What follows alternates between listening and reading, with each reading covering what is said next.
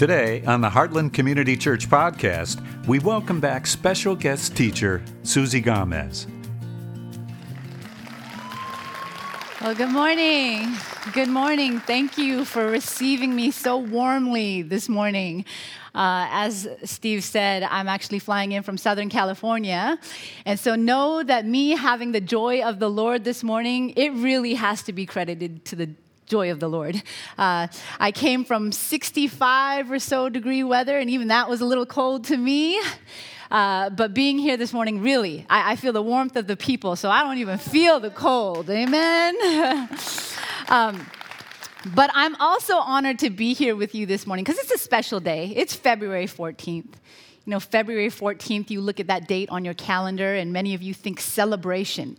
February 14th, some of you will be celebrating today because, of course, it's the second week of Black History Month. And some of you will also be celebrating because it's Valentine's Day. But here's a quick little note for you. I'm also celebrating in addition to that because it's Lunar New Year. And some of you might know it as Chinese New Year, but many Asian cultures, myself being from the Korean background, celebrate the Lunar New Year. So in sum, this weekend is just a weekend of celebration. So I hope that today you feel seen, you feel loved, and you feel celebrated.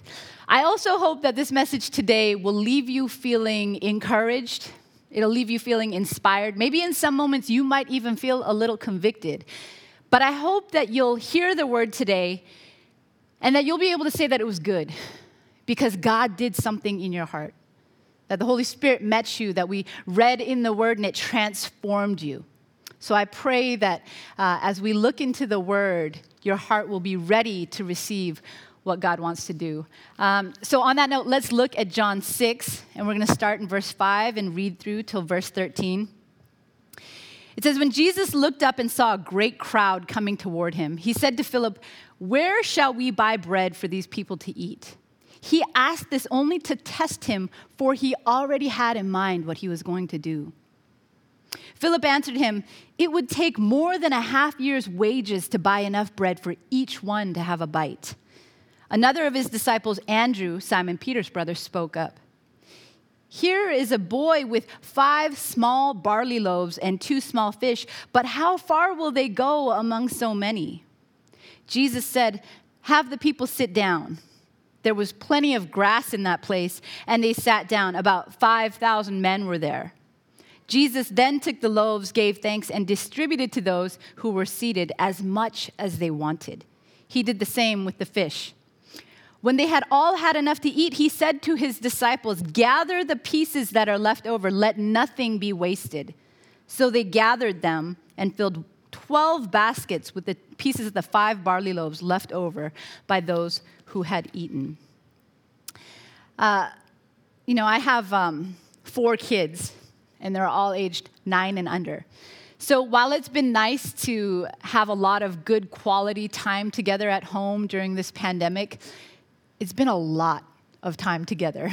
And it feels like our home has somehow felt smaller in the midst of this pandemic. And it feels like, even though there's only 4 of them, sometimes it feels like there's 40 of them in the house. And, during this time, I think some parents might be able to relate to me. We have to be creative in our parenting sometimes. So don't judge me here, but I have to resort to bribing my kids sometimes to just cooperate and act a little nicer and do what I tell them to do. So in our home, ice cream is often the default incentive that we use, right? You're not mad at ice cream, right? Even when it's cold, we all like some ice cream. And I remember when the kids were smaller, I used to shop at Costco and I'd think to myself, when are we going to finish all of this? And when there were less of the kids, I used to think shopping at Costco just feels like too much. But these days, and you can probably relate to this too, right? Even if you don't have 4 kids, Costco-sized shopping just seems like the norm. So this one day when I promised the kids that they could have ice cream if they finished all their schoolwork, when it was time for them to collect on their reward, my oldest daughter, she runs to the freezer, she pulls out the tub of ice cream, and then instantly this look of panic washes over her face. She picks it up and she says, Mommy, I don't think there's enough. It feels too light. I don't think there's going to be enough ice cream for all of us. And so sure enough, she pulls back the lid. She looks inside, and there's probably enough for maybe like a little 2-year-old sized ice cream cone. Now, in the mind of young children, this is like a catastrophe.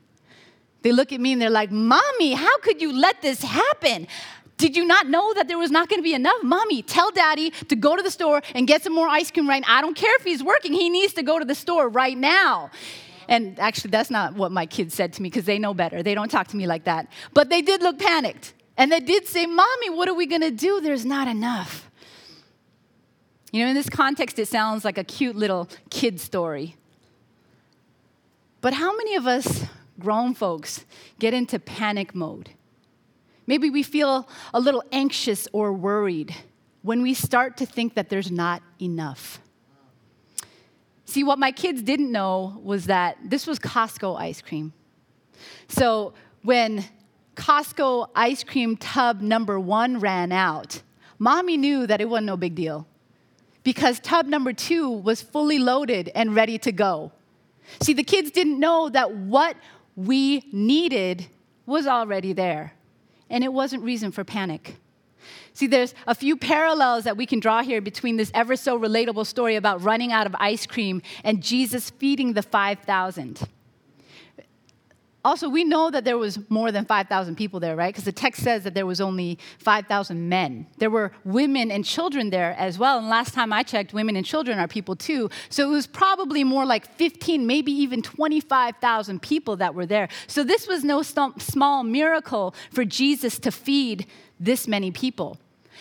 There were a multitude of hungry people who needed food. Demand was high, but supply was low. It seemed like there wasn't enough.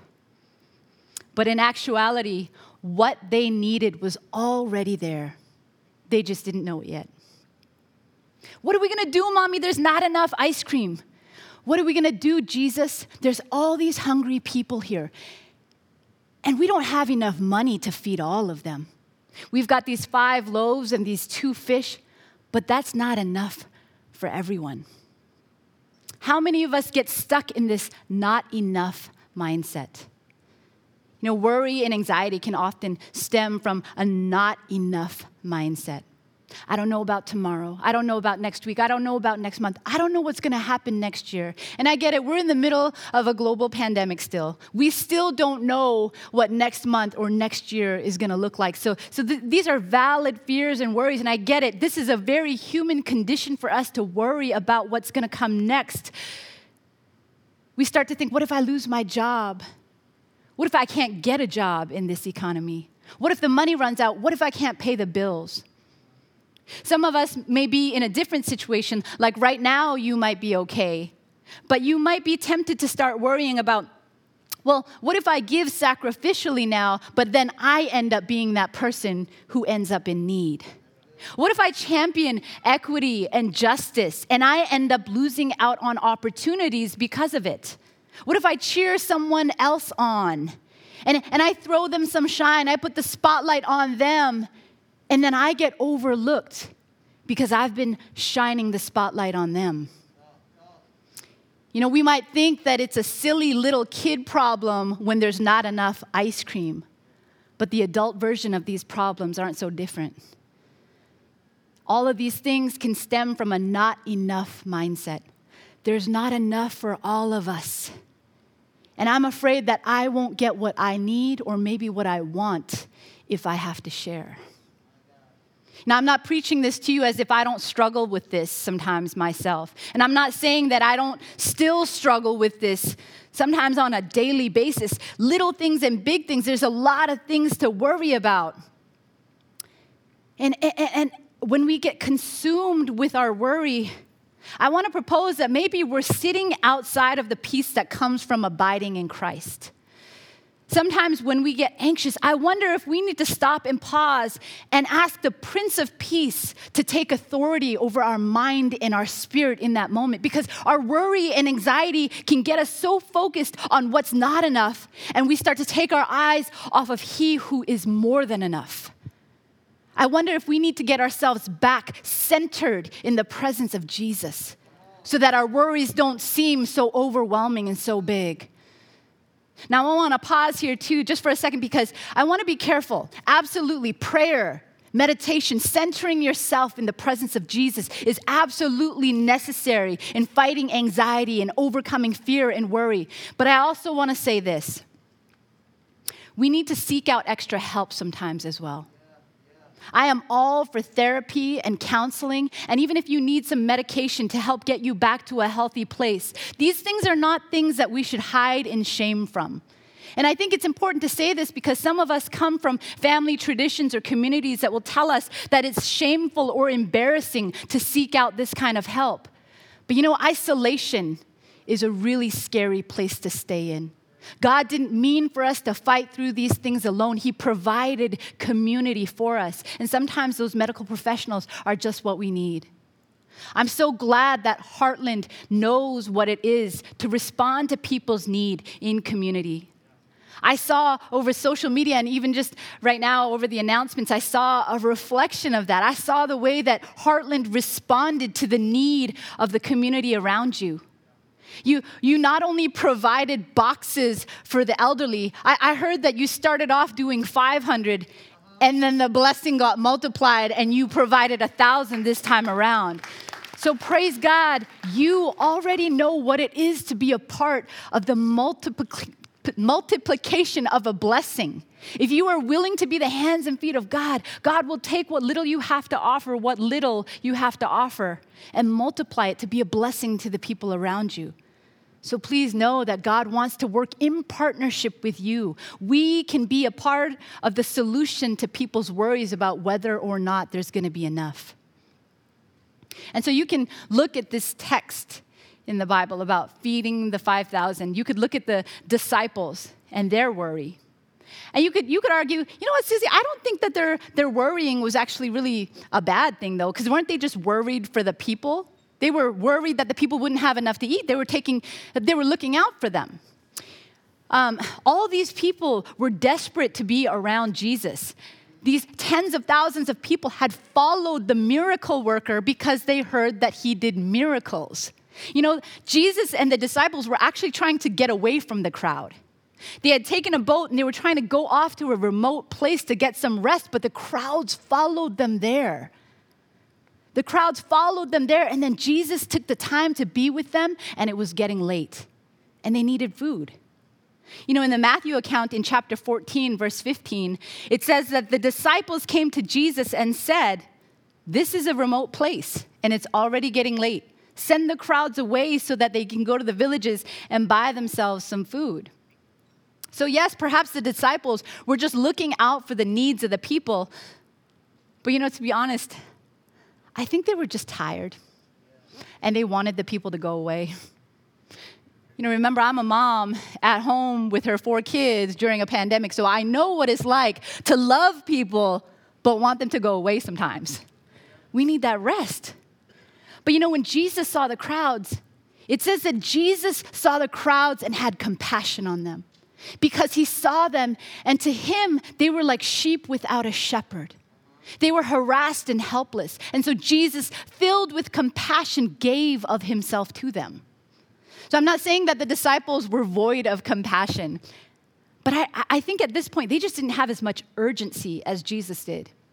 I don't think that they even had enough, as much stamina as Jesus did. Because remember, some of these disciples are the same guys who, when Jesus, in his deepest need, asked them to stay up and pray, and they fall asleep. Some of these disciples weren't as shepherd-hearted as Jesus at this point. Jesus saw the need of the people, and yet he had compassion. I want you to note this too, though. Jesus, while he was fully God, also came to this earth in the flesh of a man. So Jesus, yes, he did get tired. Jesus needed food, he needed water, he needed rest. And so Jesus tries to get away from the crowd, and yet they come to him because they were desperate. They didn't know that they were desperate for Jesus himself. They thought they were coming just to see a miracle, but they were actually hungry for Jesus himself. Jesus at this point is actually even grieving. Not only is he tired physically, he's grieving emotionally. This is one of the few stories that is accounted for in every gospel text.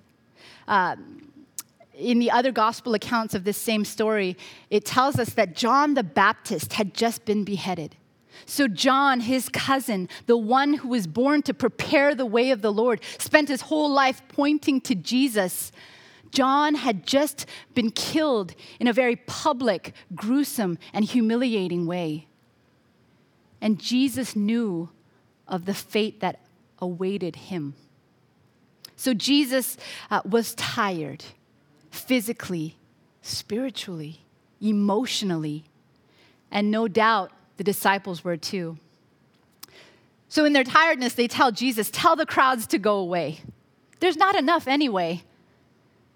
Tell them to go away, Jesus, because all we have is this little boy who's got 2 fish and 5 loaves. It's not enough. Can I tell you, I love this little boy in the story so much.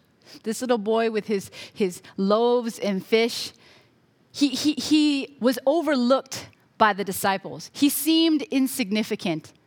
But then this little boy gets to partner up with God Almighty, and he gets to be part of an incredible miracle. Not only did they get to witness a miracle, they got to partake in one. This was a miracle like none other. So all these thousands of people got to witness a miracle, and this little boy got to be a part of that miracle making. When I was a kid, I used to picture the 5 loaves and 2 fish to be like those big baguette breads. And I used to think that the fish were like those good meaty fish that you could stick a skewer through and you could like cook over a crackling fire. But these barley loaves were actually, they were a poor man's food. This was a poor kid's lunch because barley loaves, they weren't like that artisan sourdough that you get in the bakery. They weren't like those fluffy brioche buns that you can put grass-fed organic butter all over. This wasn't a fancy meal. The barley loaves were more like crackers, actually. So they weren't of much sustenance. They weren't very fancy. And the fish, they weren't big, meaty fish. They were pickled fish. So probably more like a sardine or an anchovy. Now think about this lunch.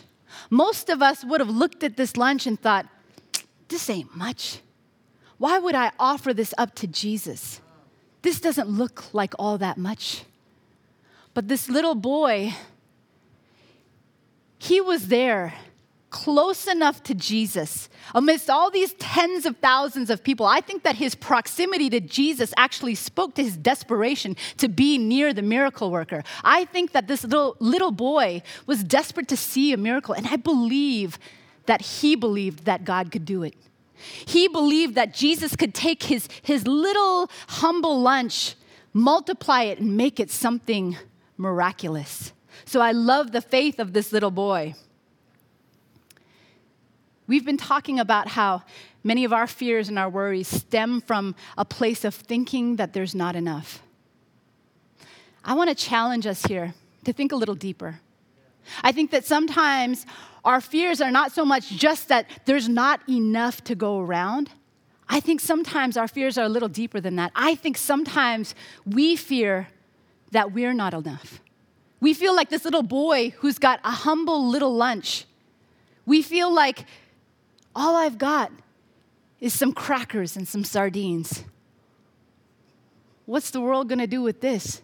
What's God going to do with this? I think we believe that who we are and what we have to offer is not enough. I want to push us just a little bit deeper here too.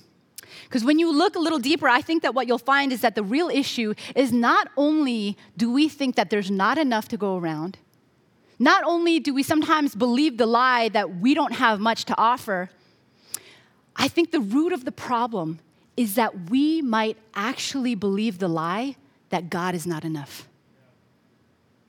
When we can't have enough faith to believe that there will be enough, when we don't have enough faith that God wants to work in us and through us, then ultimately the problem is that we don't believe that we actually are sons and daughters of God.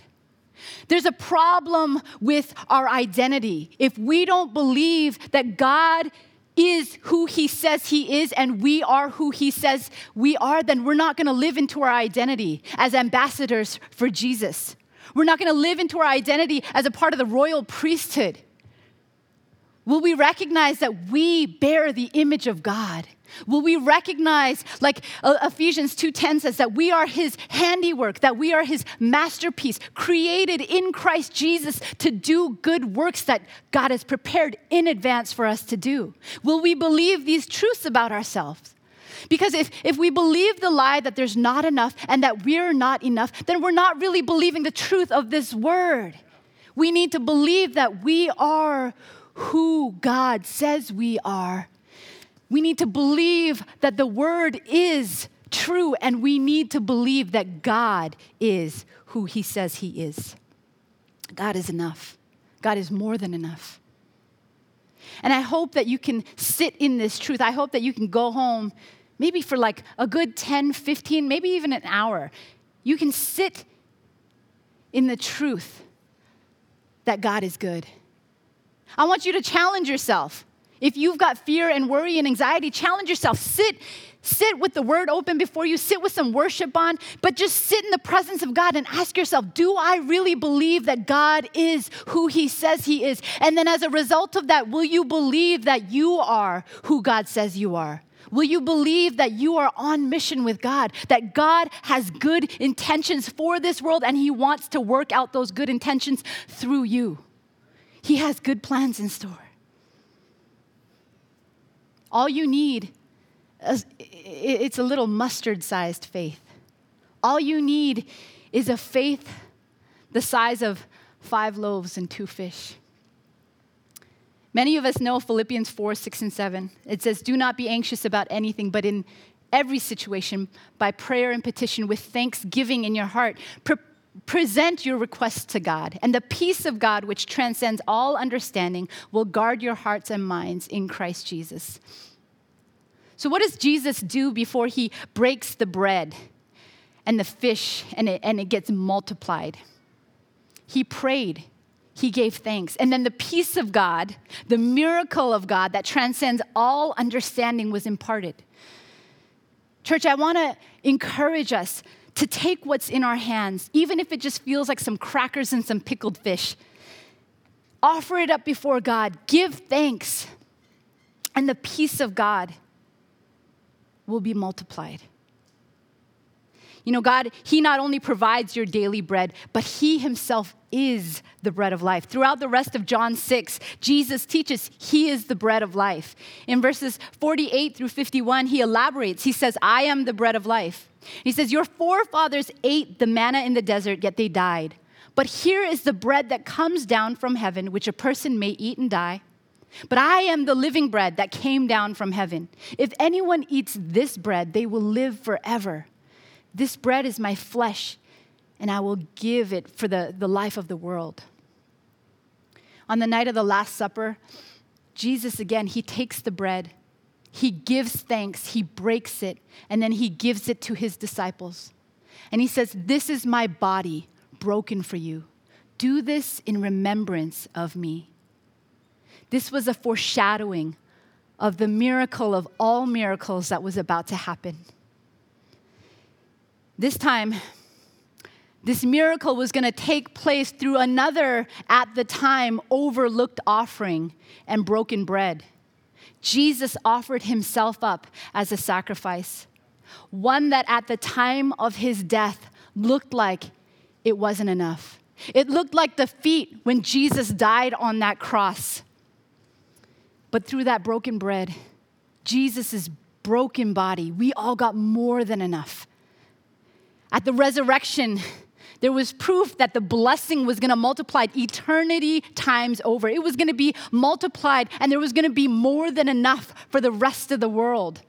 And all who would just sit down and receive what God was giving freely would have more than enough. Jesus, the bread of life, is more than enough.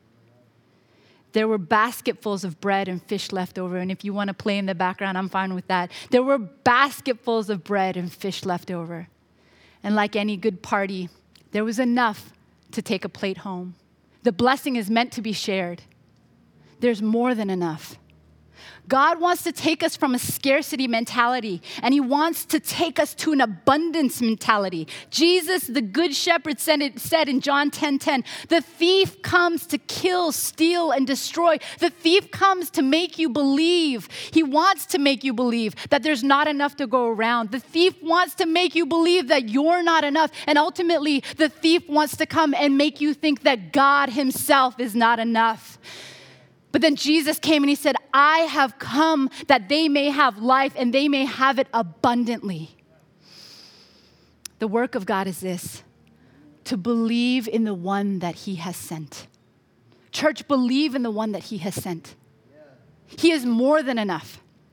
The things of this world, they will rot, they will rust, they will come to ruin. But God, he is faithful, he is trustworthy, he's kind, he's strong, but he's loving, and he's more than enough. The good shepherd, he wants goodness and mercy to follow you all the days of your life into eternity. And he wants you to bring as many people along with you as you can. This is the God that promises that there is room for you at the Father's house.